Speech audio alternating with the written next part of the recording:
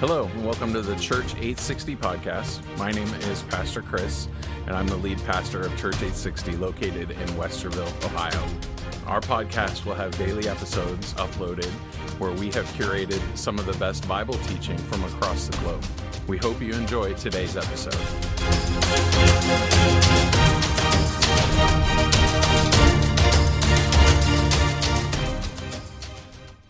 We are in the middle of a mini-series on having to do with the person and the work of the Holy Spirit. Let me recap very briefly where it is that we've been. And I'm kind of just sharing things that have been really important to me in my Christian life. Things that when lights went on in certain areas related to the Holy Spirit, that it really made a huge difference for me in my walk with the Lord. And because they're biblically based, I know that they're good for all of us. I wouldn't take 3 or 4 or 5 or 6 weeks to merely tell you, what's been good for me and nanny kind of a thing. But this is something that is for all of us. And a couple of weeks ago, some of the things that we've studied is that the Holy Spirit is a person. He's not merely an impersonal force, that He's a person. And what that helped me in my life to realize is that because He is a person and not merely an impersonal force, that the big question that comes in my life now, knowing that He's a person, is not how much of the Holy Spirit do I have. That's how I would treat Him, as a force. But because He's a person, the big question is how much of me does the Holy Spirit have? It helped me to realize that yes, the Holy Spirit does give us power. He does give us gifts. He does have a calling upon our life.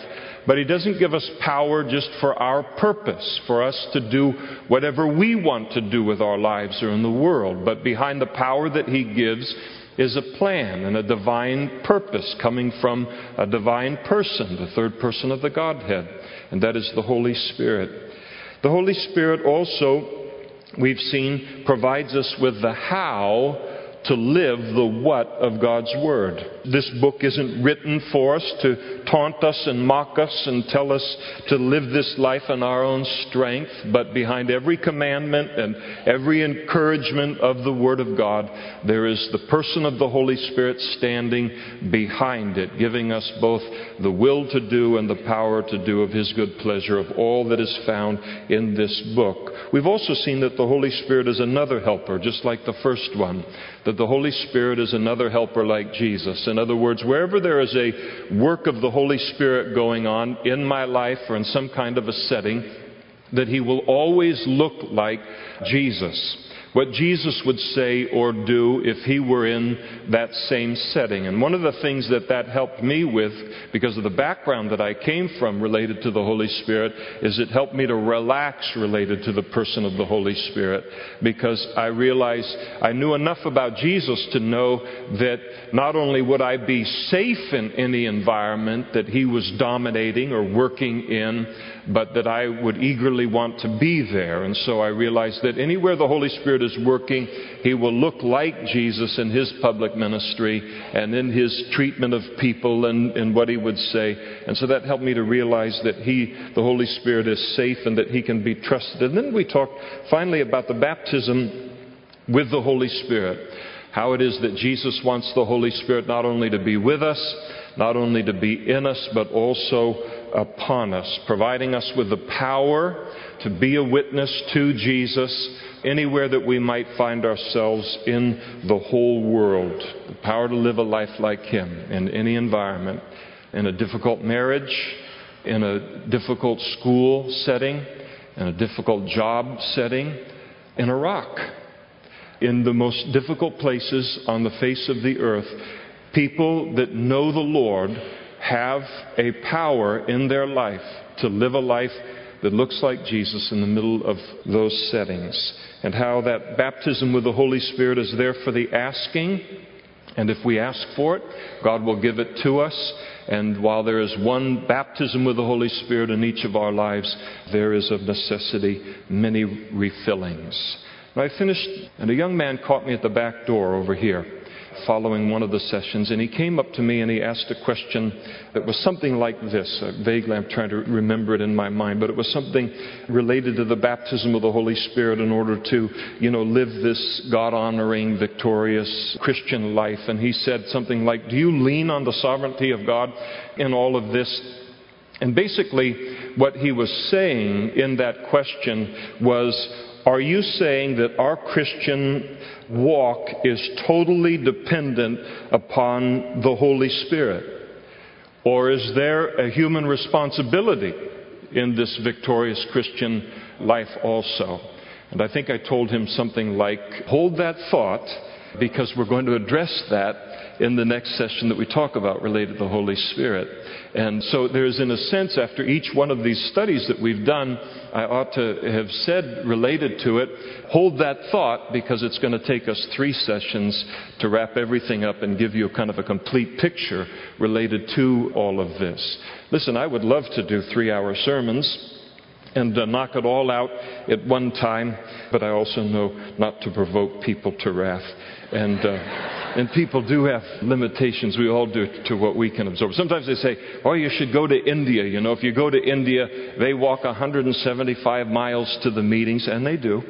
And they'll sit for 16 hours straight and just never budge, make a move and listen. And I've been to India, and I've taught in India. They have thresholds too.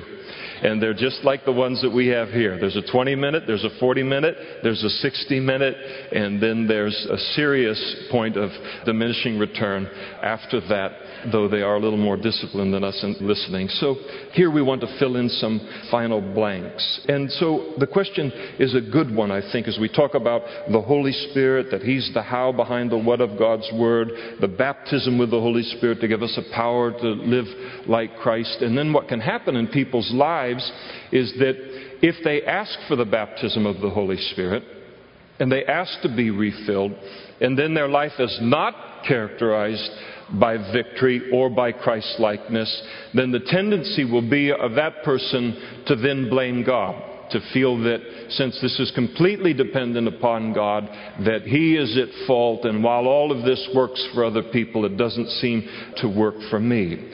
And then there are other people that look at all of this and they might say, well, I was baptized with the Holy Spirit earlier in my Christian life, but over the years I have trouble maintaining that Spirit-filled life. I know what it is to be filled. I know what it is to be refilled. But I know what it is to leak inordinately in this relationship with God and the Holy Spirit. And so there's no real consistency in terms of victory in my life. I'm having trouble maintaining that dynamic of the Holy Spirit in my life. How does a person do that? And that's what I want to address for a few minutes this morning, is to talk about how to maintain the Spirit-controlled life as a Christian after we've been baptized with the Holy Spirit. Because while the Holy Spirit does play the greater part and the greatest part in all of this victorious Christian life, I still play a part, a vital part in it. And if I am not faithful to that part as a Christian, then I'll never know the full beauty or the victory in my Christian life and in my service that the Lord wants me to have. Now notice what Paul declares here in 1 Thessalonians chapter 5, verse 19. He says 5 very, very simple words. He says, do not quench the Spirit. It's very interesting that while the Holy Spirit is likened to many, many things in the Bible, He is called a comforter, He is called a teacher, He is likened to water, He is likened to living water. But very, very frequently in the Bible, the Holy Spirit is likened to fire. And in this verse, the Apostle Paul is exhorting us as Christians concerning the work of the Holy Spirit in our lives, and he is likening the Holy Spirit inside of us, the work of the Holy Spirit in our lives, to a fire, specifically to a campfire. Can you picture a campfire in your minds? I hope everybody's been around a campfire one time in your life. And a campfire is a wonderful thing to be around, especially at night or early in the morning, and when it's cold or when it's getting dark. And a campfire provides light and it provides warmth to the camp. And it radiates an influence into the entirety of the camp, doesn't it? And in the same way, the Holy Spirit fills our lives with a spiritual light and a spiritual warmth, with love and with grace. But then He radiates from our lives to influence all that's around us for good, in the same way that a fire does within a campground, providing spiritual light, providing warmth and blessing through us to others that are around us. And in the light of this, Paul exhorts us not to quench the Holy Spirit in our lives. In other words, don't put out the fire of God's Spirit in your lives. Don't quench His full expression and influence in your life. Now, the interesting thing about campfires is that they can be quenched in a couple of different ways. The most common way of quenching a fire is by simply drenching it with water. You ever watch somebody do that? They've got the campfire going and they're going to need to put it out and on, so they take buckets of water and they pour buckets of water upon the fire until it's been quenched. It's a very, very effective way to put out a fire. Why? Because water's like the polar opposite of fire. You introduce that and it'll put that fire out. Now, in the same way, the full expression and influence of the Holy Spirit in our lives can be put out by introducing something into our lives from the outside that would be to the Holy Spirit inside of us what that water is to that campfire. For example, anything that's unholy, anything that is willful disobedience against the Word of God. And just as water is an opposite to the fire, so to speak, what is unholy is the opposite of what the Holy Spirit is inside of us. Sometimes we can refer to the Holy Spirit so often as the Holy Spirit that we think holy is His first name. So He's a Spirit, but He is a Holy Spirit. And that's what He is. So can you picture the Holy Spirit blazing like a hot fire inside of your life, and then to sin is to pour a pitcher of water on that fire, to pour it on Him. To sin again is to pour another pitcher of water upon Him until His influence is being adversely affected now within our lives. Paul lists some of the things that can put out the influence of the Holy Spirit in our lives in Ephesians chapter 4. Verse 20, he said, "But you have not so learned Christ, if indeed you have heard Him and have been taught by Him, as the truth is in Jesus, that you put off concerning your former conduct the old man which grows old or grows corrupt according to the deceitful lusts, and be renewed in the spirit of your mind. And that you put on the new man which is created according to God in righteousness and true holiness. Therefore, putting away lying, let each one speak truth to his neighbor, for we are members of one another." He says, "Be angry and do not sin. Do not let the sun go down on your wrath, nor give place to the devil. Let him who stole steal no more, but rather let him labor, working with his hands what is good, that he may have something to give him who has need. Let no corrupt communication proceed out of your mouth, but that which is good for necessary edification, that it may impart grace to the hearers. And do not grieve the Holy Spirit of God, by whom you were sealed for the day of redemption. Let all bitterness, wrath, anger, clamor, and evil speaking be put away from you with all malice." These are all things that represent a bucket of water that is poured upon the Holy Spirit when they become something that we are engaged in our lives. He begins with lying. And to lie, deliberately lie in a situation, is to put water on the campfire of the Holy Spirit in my life. It quenches, it diminishes His influence inside of me when I do that. And sometimes you can just feel it immediately, can't you? Hopefully we can. And then he talks about unrighteous anger. Not a holy anger, but a selfish, sinful anger that quenches the Holy Spirit in our lives. He speaks of stealing as quenching or diminishing the influence of the Holy Spirit within our lives. He talks about corrupt communication. And I always like the picture. It was one of the first words I looked up in a book that told you what these word pictures are and all. And the corrupt communication, the word corrupt is a word that's used for a big basket of rotten fruit. And if you've ever seen fruit that's left too long, and then what happens?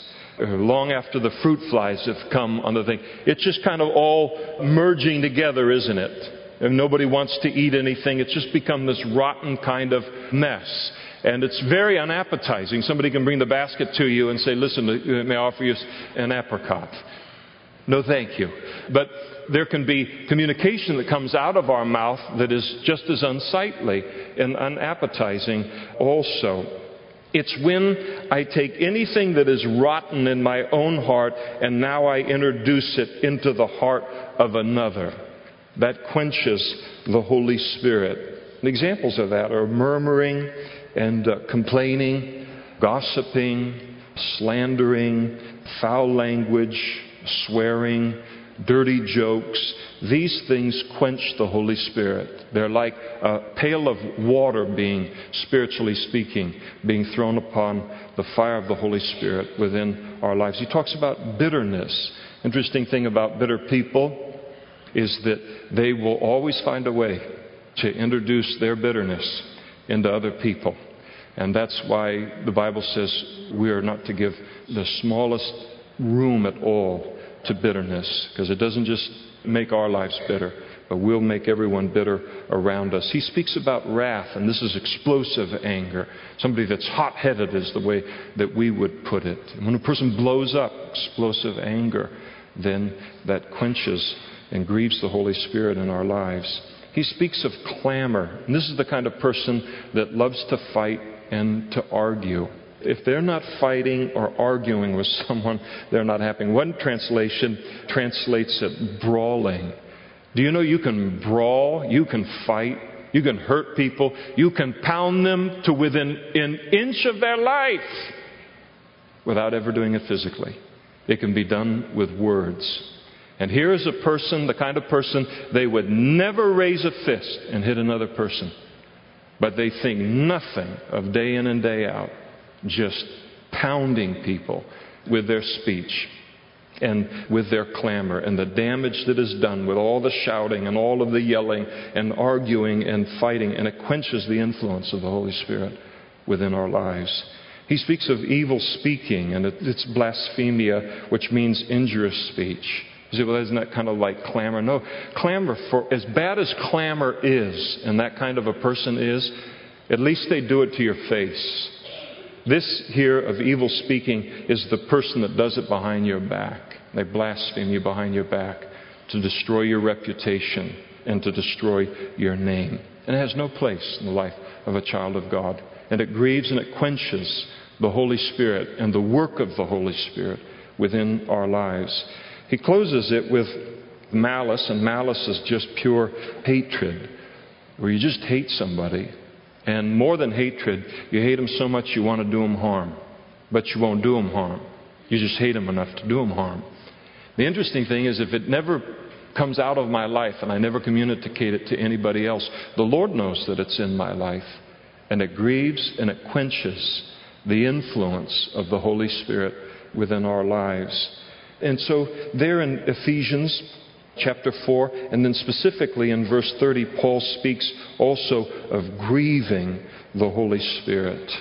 And the word grieving there means to cause pain to the Holy Spirit, to cause grief to the Holy Spirit, to distress the Holy Spirit, to make Him heavy, or to make Him sorrowful.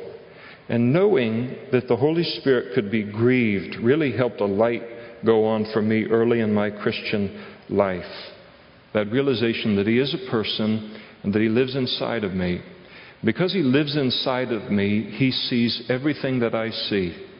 He watches everything that I put before my eyes. He hears everything that I allow into my ears. He is absorbing as much as I am personally in my life as He lives inside of me. Because that's where He is now, because I'm a Christian. You know, what happens when you've said something or done something wrong to someone that you're in a relationship with. You ever said something wrong to your husband or wife? No, I know it's other churches filled with people like that, but praise the Lord for this church. Of course we have. You ever said something, and maybe you're not married, but you've said something or done something wrong to someone who is a close relationship to you? And we're talking about somebody where the relationship is important to us. And what happens is, for instance, with my wife, if I say something or I do something wrong kind of against her, I'll immediately have a sense that there's something wrong in the relationship. Because it's a relationship that's important to me. It's a relationship that I know what it is when that relationship feels right. And it feels right almost all of the time. I can tell because of the relationship that we have, if I've messed up something in some kind of a way, I can just sense that there's something wrong in the relationship right now. It isn't right. And so sometimes I might ask her and say, is there anything wrong? Have I done something? Anything? She said, no, it's just something else, or this thing or that. Or maybe she'll say, yeah, well, you hurt my feelings when you said this or you did such and such. And if you care about the relationship, then what a person does is they apologize for it, they make it right, and then what happens? The relationship returns to its former intimacy and its closeness. In the same way, a person can finish watching something on television, or finish listening to something on the radio, or finish a conversation with another person, or finish buying something somewhere outside of the will of God. You knew you weren't supposed to buy that thing, and now you're way in debt and the whole thing, and you never asked them about it at all and everything. And immediately after in those things, what happens? You walk away from the deal and you just feel out of sorts with the Holy Spirit inside of you. And you look and you say, I have lost an intimacy that I had with Him, a closeness that I had with Him before I turned that radio on, or before I engaged in that conversation. And you realize something has happened now in the relationship. Something has changed. And then you ask in prayer, Father, have I done something? Have I said something that has grieved or caused pain to your Holy Spirit in my life? You know what that feeling is, don't you? In your life when that happens in us. And how often the Holy Spirit will identify what it is that's grieved Him. I've never ever had that sense that, okay, something's happening between me and the Holy Spirit right now in my life. It's unsettled. It's not settled. It's out of sorts somehow on the thing. I've never had a situation where I then turn to the Lord and say, Lord, what is it? What happened in the course of today? Because I can't remember it. I can't put my finger on it sometimes. Sometimes I can. Sometimes I can't. What is it that has hurt intimacy in our relationship right now? And if I give Him just a little bit of time to identify it, I've never known Him not to be faithful to do it, and even do it quickly and remind me of such and such. When you spoke to that person and then you said this about this other person, but you don't know that those are the facts about that other person. You heard it from somebody else, and it could be 50 people deep, and now you've planted that in somebody else now. You're right, Lord. You're right. Lord, I just confess that as sin. And then you begin to deal with it. How do we deal with that? When we grieve the Holy Spirit, or we quench the Holy Spirit within our lives. What should we do when that happens? Just to stop right then and there when I recognize it's happened. I'm out of sorts. Something's wrong here between me and the Holy Spirit right now. And then when the Holy Spirit reveals what it is that I've done, to repent of what it is that I've done. Have a change of mind about what it is that I've done that produces a change of action in my life. No excuses, no yeah, but, and well, let me tell you, how, and I got trapped on that one. And if He's grieved, He knows how to deal with the other people. If He's grieved related to me, it's because He's got some things He wants to deal with me on. So no excuses. I repent of it. I confess it as sin to God. I ask Him for His forgiveness. If we confess our sins, the Bible says He's faithful and just to forgive us of our sins and to cleanse us of all unrighteousness. And then, as I've asked for His forgiveness, I just stop. What I want to do is I want to learn from this situation. The next time I talk to that person, the next time I'm in that place, the next time this happens, I want to handle that completely different than I did this time. And I begin to work that thing. How would it be to handle that situation in a holy way? Because I don't want to keep repeating the same thing. Then I ask the Lord to freshly fill me now with His Holy Spirit. There's been a loss now of His influence in my life. And I've done these things, and I ask Him now to freshly fill me with the fullness and the power of Your Holy Spirit, full intimacy in my relationship with You. And He'll always be faithful to do that. So we need to be careful not to grieve or to quench the Holy Spirit in our lives through disobedience to the Word of God and to the Bible. But there's a second way to quench a fire, isn't there? And though it's very, very different from the first way, it's just as effective a way to quench a fire. And the second way to put out a fire is to simply to neglect it, to fail to give it the fuel that it needs to burn. Fires need a continual source of fuel in order to burn. That's why you're always throwing logs on the fire or putting fuel, adding fuel to the fire. You always have to be adding it to the fire or the fire's going to go out. And sometimes the fire and the influence of the Holy Spirit in our lives can begin to dim if we fail to give that fire the spiritual fuel that it needs in our lives. Remember on the day of Pentecost in Acts chapter 2, when they were filled with the Holy Spirit. And part of the manifestation of the Holy Spirit on that day was there appeared to them divided tongues as of fire. And this symbolized the presence of the Holy Spirit behind this great miracle that was occurring on the day of Pentecost. There's a great multitude of Jews from all around the world that began to ask questions about what in the world is this and what's going on and what's happening here in this, coming of the Holy Spirit upon these people. And they're confused and misunderstanding it. And Peter stands up and he begins to explain to them what's happening. And he preaches Jesus as the Messiah. And by the time he gets done with his sermon, 3,000 people trust in Jesus as Christ and make Him the Savior of their life.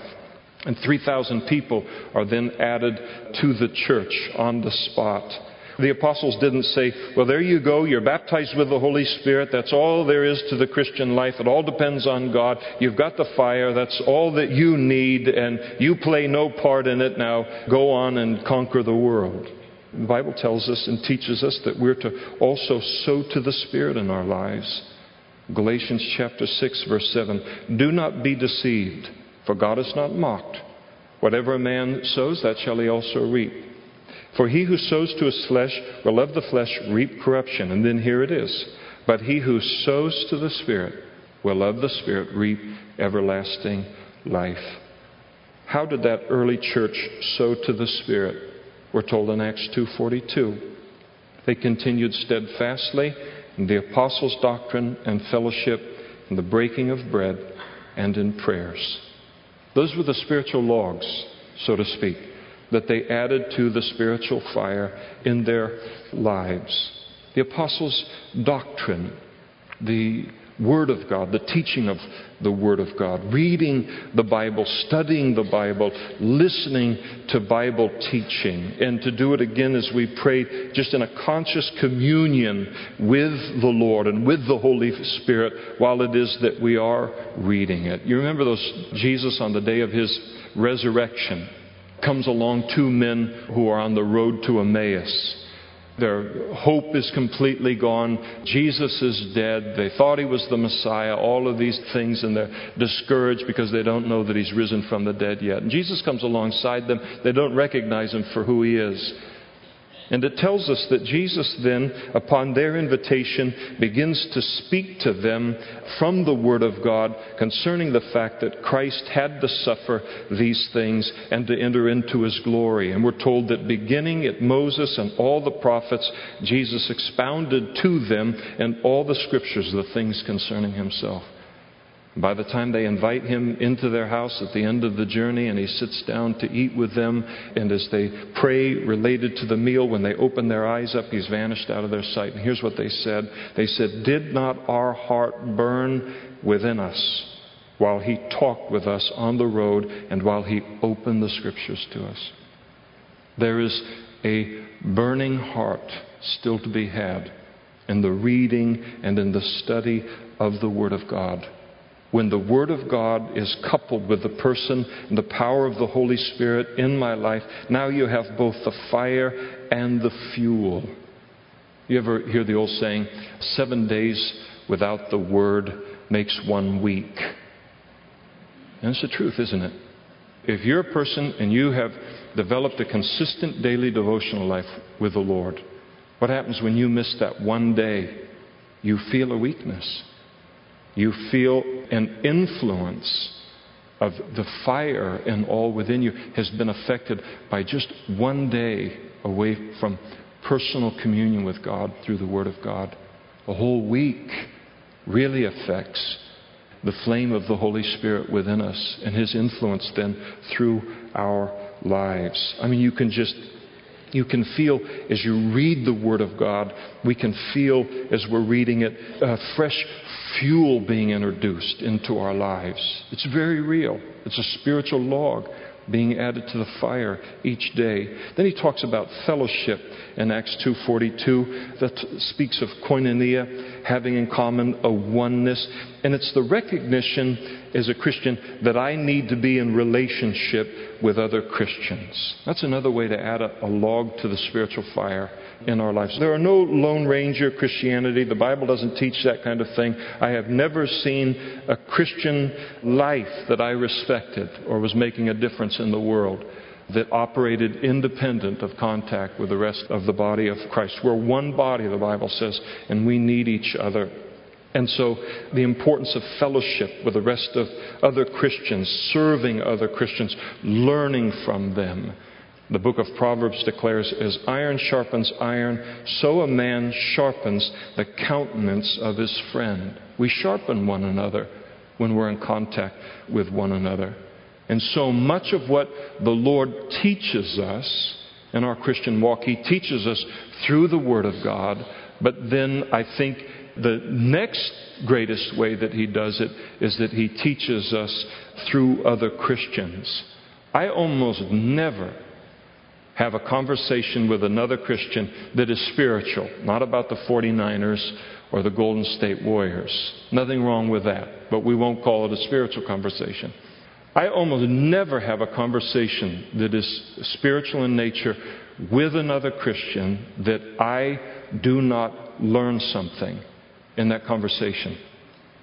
Where something they say, their attitude toward a certain thing, something happens in that where as I walk away from it, the Holy Spirit has given life to 1 or 2 things that I continue to think about and continue to learn from. Things that would just pass right by, I would never take notice of them except that the Holy Spirit is giving life to those things. There are conversations that I have at the back door here and other places and all with you, and I'll wait until you get out of eyesight, and I always carry a pen in my Bible and some extra paper. I'll write down a note or two. I'm going to be teaching on that in 3 weeks, and I know it and all, and that's the greatest way I've heard anybody ever put that. Now, I'll never give you credit for it. I'll make it sound like I came up with that all on my own. But isn't that the truth? You walk away, you go to your car, you leave the women's fellowship, or you leave the men's fellowship, or whatever it is, and you're walking away and you're thinking about something that someone just said when you were eating some refreshment before you left. And it's one of the things that the Holy Spirit uses to keep that fuel being introduced into our lives. And so to willfully neglect or fellowship or the assembling together of the saints is to remove one of the key ways that God uses to speak into our lives and to speak to us and to keep the fire hot within our lives. He speaks of the breaking of bread, which refers to communion, the Lord's Supper. And what is the Lord's Supper? Jesus said, "Do this in remembrance of me." He said, "Do it until I come." And we look back and we think about what He's done for us on the cross. We look forward to not only what He saved us out of, but then the glory that we're going to be in the middle of forever and ever in heaven, what He saved us into. And we remember that it's all because of Him in our lives. And communion is a way of just keeping Jesus as the main thing the main person in the church. We take that bread and we take that cup and we're reminded of His love. We're reminded of forgiveness. We're reminded of grace. We're reminded of judgment that He bore. We're reminded of the seriousness of sin. We're reminded that He's coming back. We're reminded of all of these things. And as we're being reminded of Jesus, the Holy Spirit loves to testify to Him in our lives. And that's one of the things that He's come to do. And as we partake of the Lord's Supper and the breaking of bread, what that produces in the hands of the Holy Spirit within our lives. And then He speaks of prayers there, just communicating to the Lord. And as we talk with the Lord, and Lord, what about this? And I'm going here, and I got this situation going on over here, and this thing over here, and the kids, and then over, and all these things that we're heading through in prayer. And God is a wonderful counselor. We're just working through in prayer and all, throwing that log on the fire. Isn't it interesting how He'll walk us through it? Help us to see it clearly. Speak to us about what it is that we need to do in that situation or not do in that situation. And prayer allows the Holy Spirit to be fully what He wants to be within our lives. And that, of course, that whole prayer includes praise and worship as we praise and worship the Lord. And all that's prayer just put to song. So the Lord is always faithful to fill us and to refill us with the Holy Spirit. Praise the Lord for that. Every time we ask for that, He will be faithful to do that. But our place in a victorious Christian life, in maintaining a Spirit-controlled life, is to treat that fire of the Holy Spirit as the precious, valuable thing that it is in our lives. And when we see it for the precious, valuable thing that it is, we will protect it from anything that is unlike it out in the world being introduced into my life that would hurt or minimize His influence within my life. Anything unlike the holiness and the Christ-likeness that He's producing within us. Any sin, any disobedience. And then the second thing, if I value it and consider it a precious thing, is then also to feed the flame of the Holy Spirit within us with the spiritual logs that God has provided us, with the Word of God, with prayer, with fellowship, with the Lord's Supper, with all of these other things that are found in the Word of God, lest through neglect that same fire go out in our lives. It has always been helpful for me to realize that God is always faithful to do His part in this life that He's called us to related to the Holy Spirit. I have never known Him not to be faithful to fill me and refill me with the Holy Spirit. But I also greatly appreciate knowing from the Scriptures that I have a part to play in this, and that I must also do my part to enjoy the fullness of the life of the Holy Spirit that God has for each of us. And even for that, we need God to give us the will to do and the power to do of His good pleasure. But He will give it to us to do that. So, what should we do if we grieve or we quench the Holy Spirit within our lives? That's my condition here today. So I haven't maintained. I know what it is to be filled with the Holy Spirit. I know what it is to be baptized with the Holy Spirit. I know what it is to have that power. I know what it is to feel all those things in my spirit inside. I know that all of those things are real and true, but they are such a distant memory for me, either because of sin or because of neglect related to the fuel on the fire. What we want to do is just stop right here and now and repent, have a change of mind about how I'm living my life, and how valuable I consider this ministry of the Holy Spirit within my life. How precious I consider it to be. No more excuses about, yeah, but, and this, and I have to do it this way because that's the way that everybody does it in this field, and this, and all of that, none of that. And then just to stop and confess whatever might be sin, the sin of commission, and then the sin of omission, neglect, and just stop and confess it as sin to God, to ask for His forgiveness. And He'll forgive us again. The Bible says if we confess our sins, He's faithful and just to forgive us of our sins and to cleanse us from all unrighteousness. And then to stop and say, Lord, I never want to be in this place again. I never want to be in this place again, not for the rest of my life. Walk me through it again. How in the world did I get here? So I can know how to handle each one of those situations in a different way the next time they come into my life. And then to ask this morning to be freshly refilled with the Holy Spirit. And He'll do it.